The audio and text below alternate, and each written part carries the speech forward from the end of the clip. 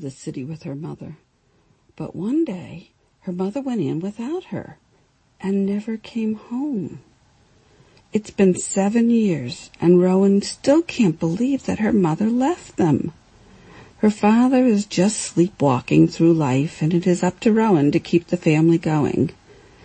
On the anniversary of her mother's disappearance, Rowan takes a trip into the city and sits under the tree her mother loved.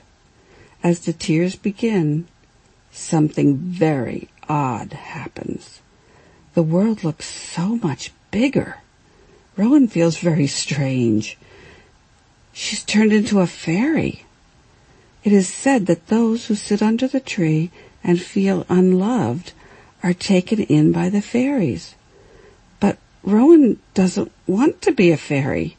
She just wants to find her mother. Did her mother turn into a fairy also? Is there a way back? OAKWING, A Fairy's Tale by E.J. Clarke, Aladdin, 2017.